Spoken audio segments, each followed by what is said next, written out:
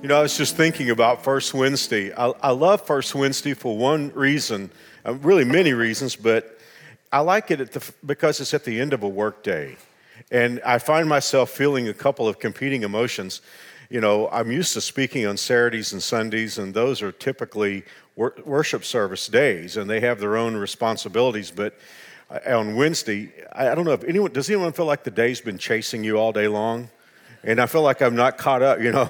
And so there's a part of me that I've had a full work day, and on the other hand, I find myself so delighted at the end of a work day to be in God's house. And so I'm almost wishing we could have worship at the end of every work day, right? Because while I'm tired and exhausted from the day, I find myself getting reset just being in here. Isn't that great what worship does? Does that do that for you? I mean, you know,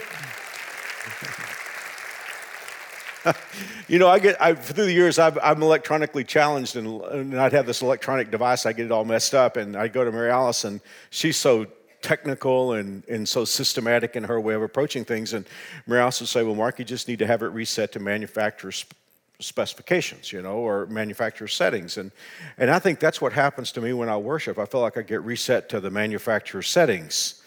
And so it's just been a blessing. You know, I'm sure you're tired like I'm tired, but at the same time, what a joy it is to get together with God's people and open God's Word.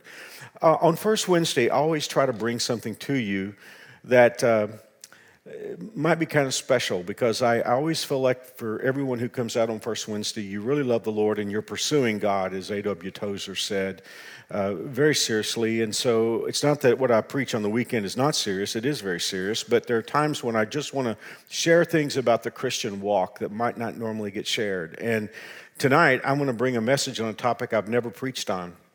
I'm 62 and I've been preaching since I was 16. That's quite a few years. That's quite a few sermons. But I've never preached a sermon on this topic. However, it's something that I've watched happen time and time again. I guess that's part of the blessing of being a leader for so long, is that you just see things happen over and over again, and sometimes something is just born out of experience that brings you to talk on a topic. I remember I was speaking at a pastor's meeting, and I wasn't scheduled to speak. I was kind of brought up to speak on the spur of the moment. And I brought a message, and it was extemporaneous, but it's something I've been thinking about for a long time. And a young pastor was there, and he asked me at the end, he said, "Did you have that sermon prepared?" I said, "No." When they asked me to come up on stage, I just talked about it. He said, "How long did it take you to prepare that message?" I said, 3 minutes and 30 years. And so that's true. But tonight's message is something that's come out of about 42 years of pastoring. And I've seen this happen over and over again, and I think it doesn't get talked about in the church. And because the issue is so important, I feel like tonight it's important for me to share this message. And what I'm concerned about, and have seen happen so many times, goes something like this. A person can be in a lot of trouble, in some kind of difficult life circumstance, and they pursue God in prayer, and God answers their prayer, and when they come out of the situation, they don't act like we would expect them to act. And it happens in a couple of ways. It happens, first of all, for those who are not really attached to God, and this one is not so surprising, but it does happen. And I've seen this so many times. Someone who doesn't have time for God, but they lose their job or they get into a bad health situation, and they get very spiritual, and they, you know, in the old days when I was counseling, they'd show up at my office and we'd pray together. And I remember, I think I shared this story in a sermon not long ago. There was a man, he worked for Boeing. I guess it's okay for me to say that since Boeing's not here anymore. But he worked for Boeing, and he had a high-level job, and he did something that was ill-advised. And he was told at the end of the day that he might not have a job the next day. He was going to come back and meet with the brass at Boeing. And I mean, he showed up in my office and said, "Would you pray with me that God will help me keep my job? It's my career. There's no way in the world I could start all over again." So I can see, like yesterday, I was at our old location, and we knelt beside my couch in my office, and I mean, that guy poured out his heart to God, and he confessed everything up to the Kennedy assassination. I've never heard a Baptist confess that much. And I thought, well, praise God. because I thought, sometimes I guess that's what it takes. Sometimes it takes a valley. And so I'm so excited because I'm thinking, well, now this guy's going to be at church and he's going to serve God and he's going to be serious about following God. And sure enough, the next morning when he went to Boeing, the people met with him and they slapped him on the wrist a little bit, but he kept his job, kept his career, and he was very happy about that. And he called me to let me know. He wasn't even in church the next Sunday. I never saw him again. I've seen that happen so many times. This one's really funny. And again, for those of you who have been part of a church like New Spring, you probably won't even have a context for this, but many, many years ago, our church was very traditional, and there was a guy who wrote a book about prophecy. It was a silly book. And the moment I tell you the title, you'll know how many years ago it was. He wrote a book called 88 Reasons Why Jesus is Coming in 1988. He was evidently a reason or two short, wasn't he? Since Jesus clearly didn't come in 1988. But you just had to be there. A lot of you weren't even born then. But I'm telling you, people were freaking out over this. And I remember I got a call from a lady in our church, and I mean, she had been reading the book, and I guess it was right down to the time where Jesus was supposed to come back. And she called me, and oh my goodness, she was just knew she wasn't sure she was saved and needed to get saved right then and was committed to follow God. And then when Jesus didn't come, neither did she. She just never did come back. So I've in years of pastoring thousands and thousands of people, I guess you probably wouldn't be surprised that I've seen that happen a time or two. We call those jailhouse conversions and that kind of thing. And even the secular world makes fun of that. But I will say this, before I get to sounding too cynical, I have seen people come to faith in trouble like that and truly follow God. That's what I'll be talking about tonight. But what's really peculiar, and this is the one that gets me amazed the most, is I have seen Christian people who are part of church life. I believe they are God followers. And I have seen them get into trouble from time to time. And I've seen a very peculiar phenomenon happen. And these are people oftentimes that I've prayed for every time I prayed. And it's like God miraculously brings them out. And in coming out of that, instead of being grateful, and instead of being humble, and instead of giving God praise, I've seen some of those people become very arrogant. And next thing you know, they're trying to straighten everybody out. Now, to me, I can't put that together.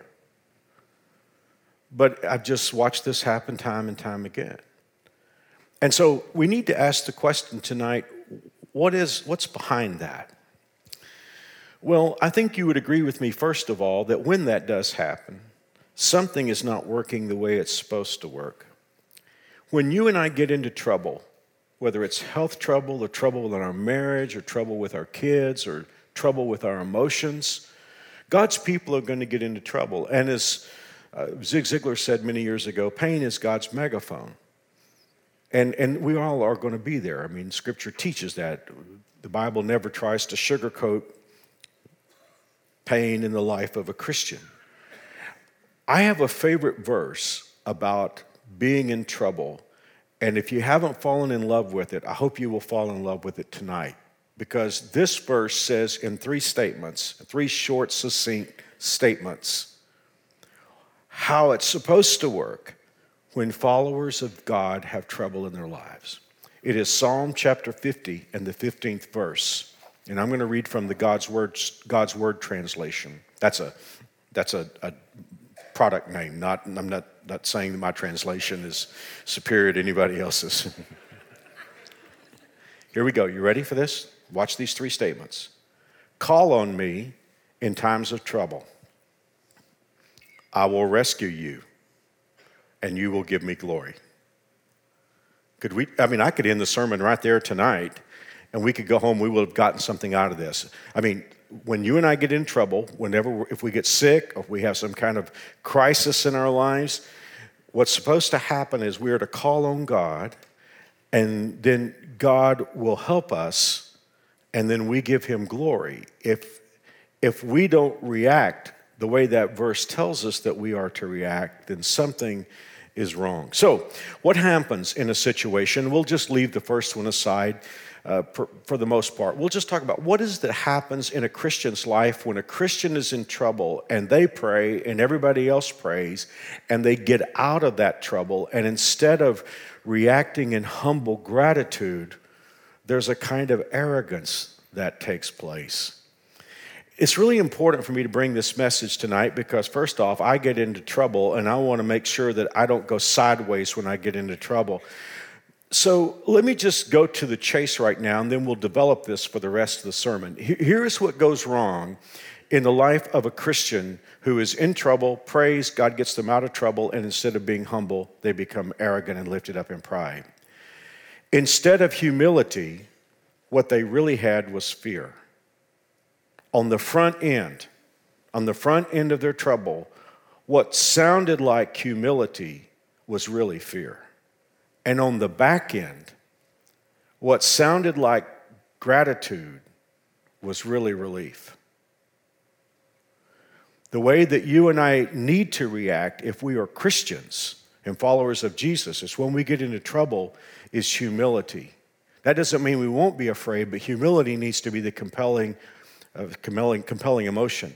When we get out of trouble, the answer is not relief, but it is gratitude. Things go sideways when all we have is fear at the beginning and relief at the end. Now, here's the problem. Fear can sound like humility because fear has brokenness in it. Brokenness is not necessarily humility. Brokenness can be a pathway to humility. But brokenness is not necessarily humility. I mean, the guy who was afraid of losing his job at Boeing, I promise you, he was broken as he was kneeling before my couch, but he wasn't humble. He was broken. He just had fear. It was fear talking. It wasn't true humility talking. It was just fear talking. And when he came out of it, what sounded like gratitude to God that day on the phone when he was telling me he was going to be able to keep his job, he really didn't have any gratitude to God. He just had relief that he wasn't getting fired. Here's the biggest problem. It's not, I think we can parse the difference between fear and humility. It is that relief can so often sound like gratitude. So someone could say, and this is what I asked myself, I would ask this question: how can I know when I come out of trouble, is it relief talking or gratitude talking? Because frankly, all of us who've ever been in a whole lot of trouble, there is a measure of relief. But how can I know if it's relief or if it's true gratitude? And here's the answer. We can cut right down to the chase. Relief is always short-lived. Relief will always want to get back to normal life.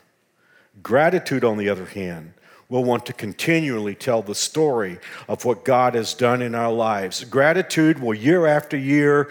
Here's the thing. If you ever run into a grateful Christian who has been in trouble and God has brought them out of trouble, they will tell that story the day that they come out of the trouble. They will tell that story a year from now, 60 years from now, when they're talking to their grandchildren on their deathbed. They're still going to be saying, I was in trouble and I was sick and God healed me and God brought me out. Gratitude just sounds different from relief because it lasts longer. I teach this tonight because it's so important for us, because we will be in trouble. And we want to react to the trouble first on the front end with humility, and then when God brings us out, we want true gratitude. But you guys know, for those of you who've listened to me preach, whether you've been here 6 weeks or you've been here 34 years, you know that whenever I lay a concept down, I want to make sure that it's biblical and the Bible will sustain that concept, because I'm well cognizant of the fact that no one drives as far as you guys drive to hear Mark Hoover's thoughts. So tonight we have built something. We have said it is really important for us when we get into trouble to come in humility before God, pray and ask God, and when God gets us out of trouble, that we react with gratitude instead of just relief. How do we know that that's true from the Bible, though? You don't have to look these up if you don't want to tonight, but these will be great readings for you. You remember we did a series last summer called Kings and Queens. I think I shared with you that probably, as much as I love David, my favorite king is probably Hezekiah. Hezekiah was a great man. And you read about his kingdom. His father was one of the wickedest kings that Judah ever had. But amazingly, Hezekiah, as a young man, was an extraordinary king. He brought about a national revival to Judah, cut down the idols, and led Judah to worship God. He is one of my heroes. But now, unfortunately, we're going to look at a dark chapter in Hezekiah's life, but it will sustain what we've been talking about tonight. When Hezekiah was 39, his pastor, who was Isaiah, the man whom the book is named after, the one who wrote the book of Isaiah, his pastor Isaiah came to the palace. Hezekiah had gotten sick. He didn't know if he was going to get well. And Isaiah came to the palace, and Isaiah said, I've got some bad news for you. I've talked to God about this, and you're going to die, and you're not going to live. And so you need to get your affairs in order because you are going to die. Now, it's at that moment that Hezekiah turns to the wall, and he begins to pray. Now, between you and me, it sounds like humility, but we're going to discover later this is just fear talking. Watch this. When Hezekiah heard this, he turned his face to the wall and prayed to the Lord. Remember, O Lord, how I have always been faithful to you and have served you single-mindedly, always doing what pleases you.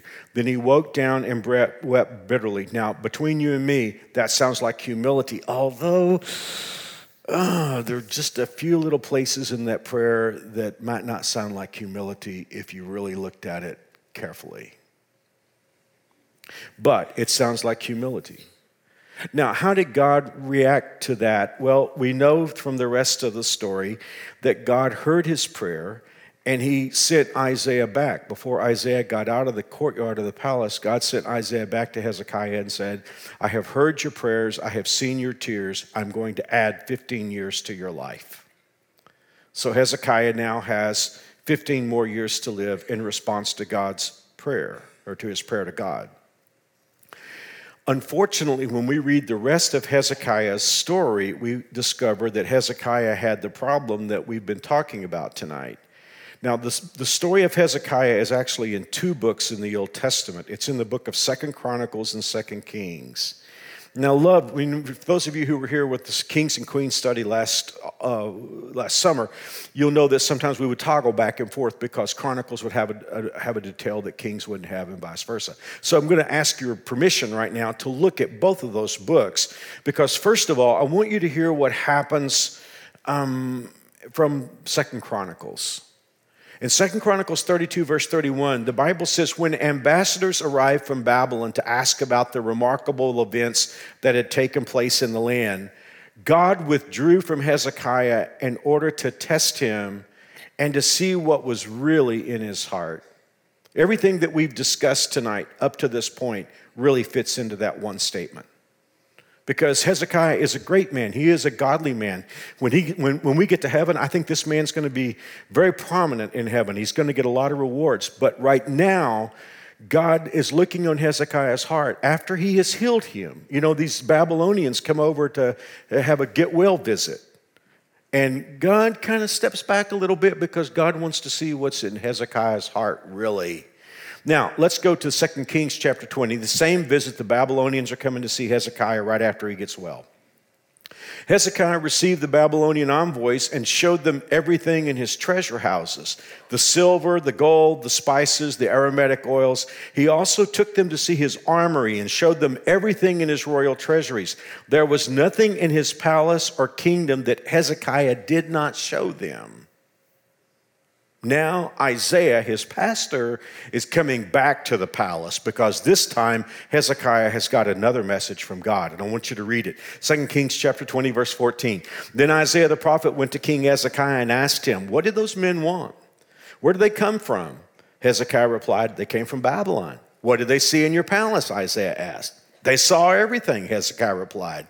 I showed them everything I own, all my royal treasuries. Isn't something missing there? Here are these Babylonians who came all the way from Babylon to do a get well visit on Isaiah because to Hezekiah, they heard he's been sick. And I don't hear anything. Do you hear anything about Hezekiah saying to these Babylonians, You know, guys, I was really sick. I was in a lot of trouble, and I thought I was going to die. In fact, I knew I was going to die, and I turned and I prayed to my God, and my God heard my prayer, because these Babylonians need to know about that. They don't worship the God Jehovah. But when they come over to see Hezekiah, Hezekiah is putting on his act of being a big king, and he's strutting his stuff and saying, look at all this stuff that I have. Why? Because what sounded like humility was really fear. And now, instead of gratitude, there's just relief. Well, just in case anyone's asking, is it really all that serious? Look at verse 16. Then Isaiah said to Hezekiah, listen to this message from the Lord. The time is coming when everything in your palace, all the treasures stored up by your ancestors until now, will be carried off by Babylon. Nothing will be left, says the Lord. Some of your very own sons will be taken away into exile. They will become eunuchs who will serve in the palace of Babylon's king. This is a question that I don't know the answer to. It's over my pay grade, but there are times when I look at Hezekiah's story and ask, would he actually have been better off if he had died at 39? Because for the next 15 years, there was nothing good in Hezekiah's reign. Here's the thing that I think is most salient to our discussion tonight. Hezekiah handled trouble just fine. He couldn't handle blessing. See, that's the question for me. Can I handle healing as well as I handle sickness? Can I handle blessing as much as I can handle trouble? God's people for thousands of years have proven that they can handle trouble a lot better than they can handle prosperity. The Israelites couldn't handle being in Canaan and blessing. Why? Because it was just relief. It was just, wow, we're not in Egypt anymore. As opposed to gratitude that said, God, we were in so much trouble and you are the reason why we're out. How can we worship you? How can we serve you? How can we testify to others who don't know about you how good you have been in our lives? Well, I know that's one illustration. So someone could say, is there a pattern? Well, let me take you to another king. This guy's name was Uzziah, another great king. One of the most chilling verses in the Bible to me is 2 Chronicles chapter 26, verse 15. It says, his fame spread to distant places. Look at this. For he was marvelously helped until he became strong. Oh, this is another one that I've watched too. I've watched Christians as they were struggling through the early part of life, you know, when they didn't have two nickels to rub together. But then they get a good education, and then they begin to get blessed of God, and then they begin to be very successful in life. And there are many Christians who do that and go on to become great servants of the Lord and great channels of blessing to God's work. But there are some that I've watched through the years that were very humble when they didn't have anything. But at the moment when they begin to get blessed, all of a sudden they know all the answers, and they sort of know what you should do and what you should do, and they've got the answer for everybody else. And something has gone very dramatically sideways. Like God said about Uzziah, he was marvelously helped until he got strong. And we see his arrogance. Look at this, verse 16. When he became strong, he grew arrogant, and it led to his destruction. He acted unfaithfully to the Lord, and time is fleeting. I won't read the rest of the text that I have here, but he decided he could offer incense just like the priests could, and he went into the temple, and they tried to encourage him not to do that. He did it anyway, and God gave him leprosy the rest of his life. Uzziah was one of the greatest kings that Judah ever had. A great king. We'll see him in heaven. But what happened? When he got blessed, when he got strong, he got full of himself because he forgot to be grateful. I gave you this example in a message right before Thanksgiving, a message called 9 Men Who Missed Thanksgiving. But think about the 10 lepers. You know what? When they're all crying out, it's kind of hard to tell the difference, isn't it? Jesus, have mercy on us. It all sounds the same, except for the fact that one guy was humble and 9 guys were just scared. And where do we see it? We see it on the other side, because one guy had gratitude and 9 guys were just relieved not to have leprosy anymore. I'm so desperate to learn this lesson myself. I've been very honest with you that I deal with anxiety. And I really believe, and I'm just bearing my own soul here as I preach this message to you, I think it's very easy to convince myself that my fear is humility. Could I say that one more time? I'm just being honest. I think because I deal with anxieties, I don't know if I have anybody else here in the house who deals with anxiety like I do. But you know what? When you struggle with anxiety and you start praying to God for what you're scared of, sometimes I think I convince myself that my fear is really humility. And if it could happen to great heroes of mine like Hezekiah and Uzziah, it could happen to me. Well, closing the message out, someone could say, well, Mark, is it really all that important? I mean, first of all, you haven't preached a message on this in all your career. And if you haven't preached a message on this in 42 years, is it really all that important? Yeah, I believe it is. And I'll give you 2 reasons. Because if I have trouble, and instead of humility, I come in fear, and when it's all over, instead of gratitude, I react with relief, I've wasted the valley. I don't know if anyone here has ever had surgery and it didn't fix the problem, but I think that's most depressing, isn't it? I mean, it's depressing enough just to have surgery, even when it fixes the problem. But to go through all the pain of surgery and all the anxiety and the healing and all the things that you have to do when you come out of surgery, I think it was so hard. I've talked to people who have been through horrific surgeries and it didn't fix the problem. And it's come to me that if God allows me to go through a valley, which is meant to grow my faith, and instead of being humble and grateful, I go into it fearful and just coming out in relief, I've gone through the valley for nothing. I didn't get what God wanted me to get out of it. I don't know about you, but I don't like valleys that much. I don't like trouble that much. I mean, the last thing I want to do is go through trouble and not get out of it what God wants me to get out of it. I mean, God could make me repeat the grade.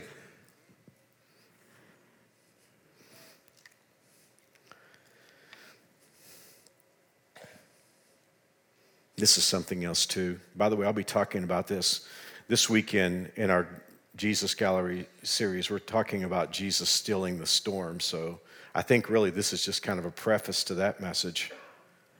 You know, so oftentimes we think the news story is our healing or our deliverance, when in reality the real story was meant to be our learning.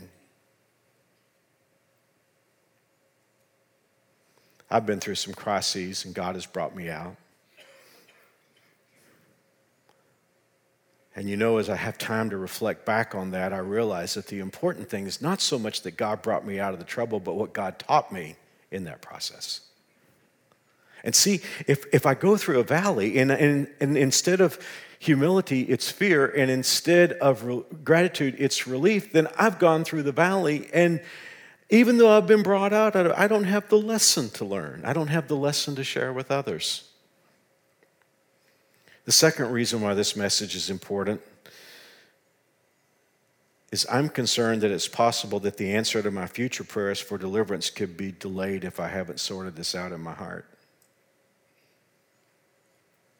As I'll say this weekend, when it comes to the storms of life, you're either coming out of one, you're either going into one, or you're in one right now. But all of us are going through storms. And I don't want the answer to my prayer to be delayed because I haven't got this yet. I want to get this.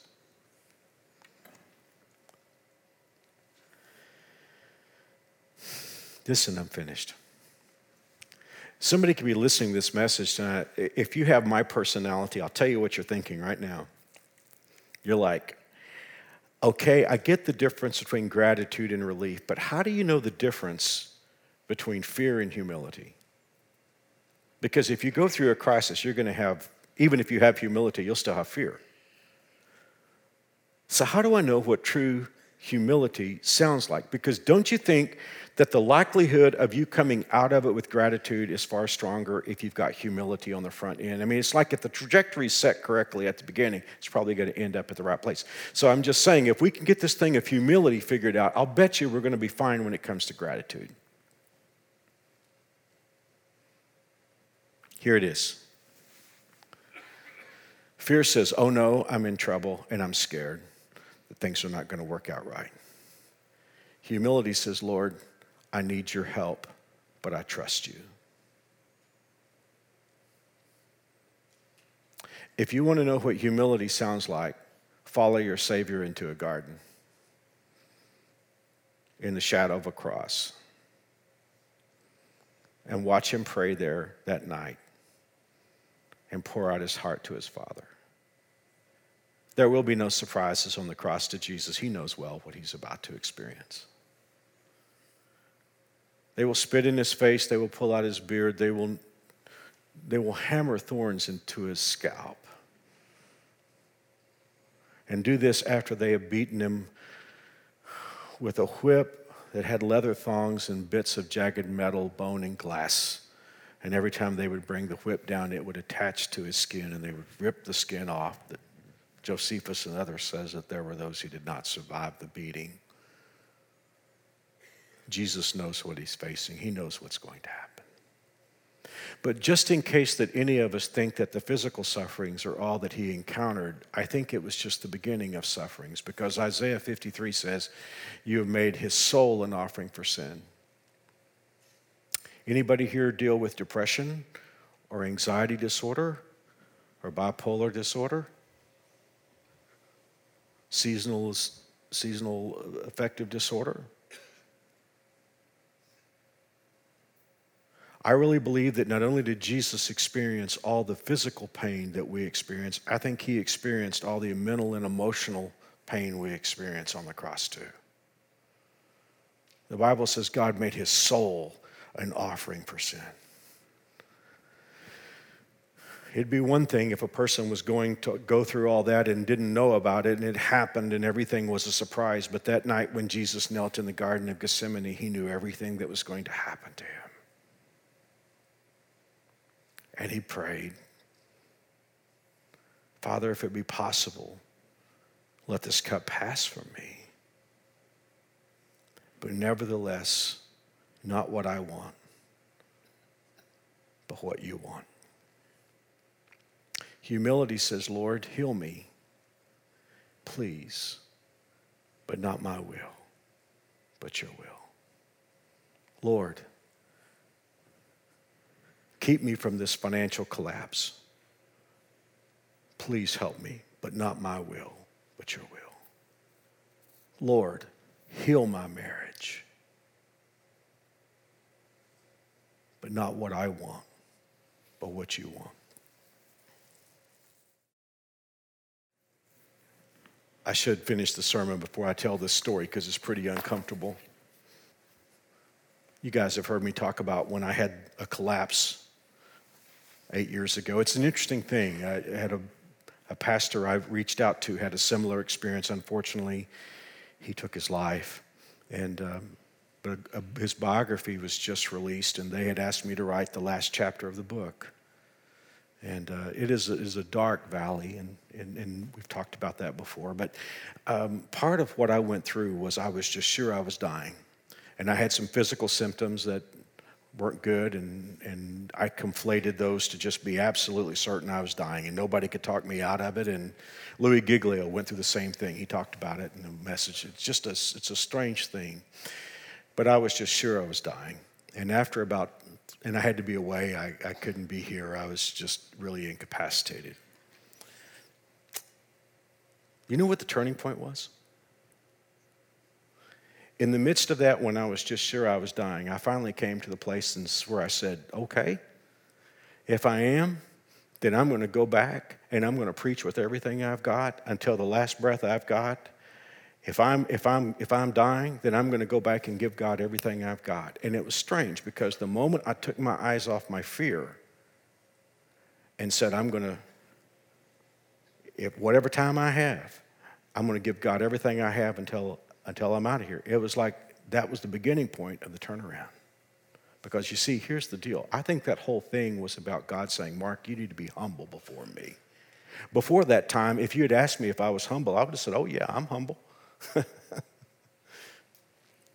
I think God saw he had some work to do in my heart.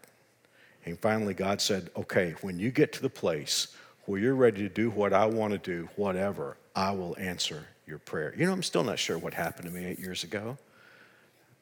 That's some things are known only to God. I just know he brought me out. And that's why even after all these years, I think I'm still compelled to tell you about it, because I don't just feel relief, I feel gratitude. May God help us tonight to know the difference between fear on the front end and humility, and gratitude and relief on the back end. I really believe it will change our lives. Thank you so much for listening to this message. Good night. God bless you.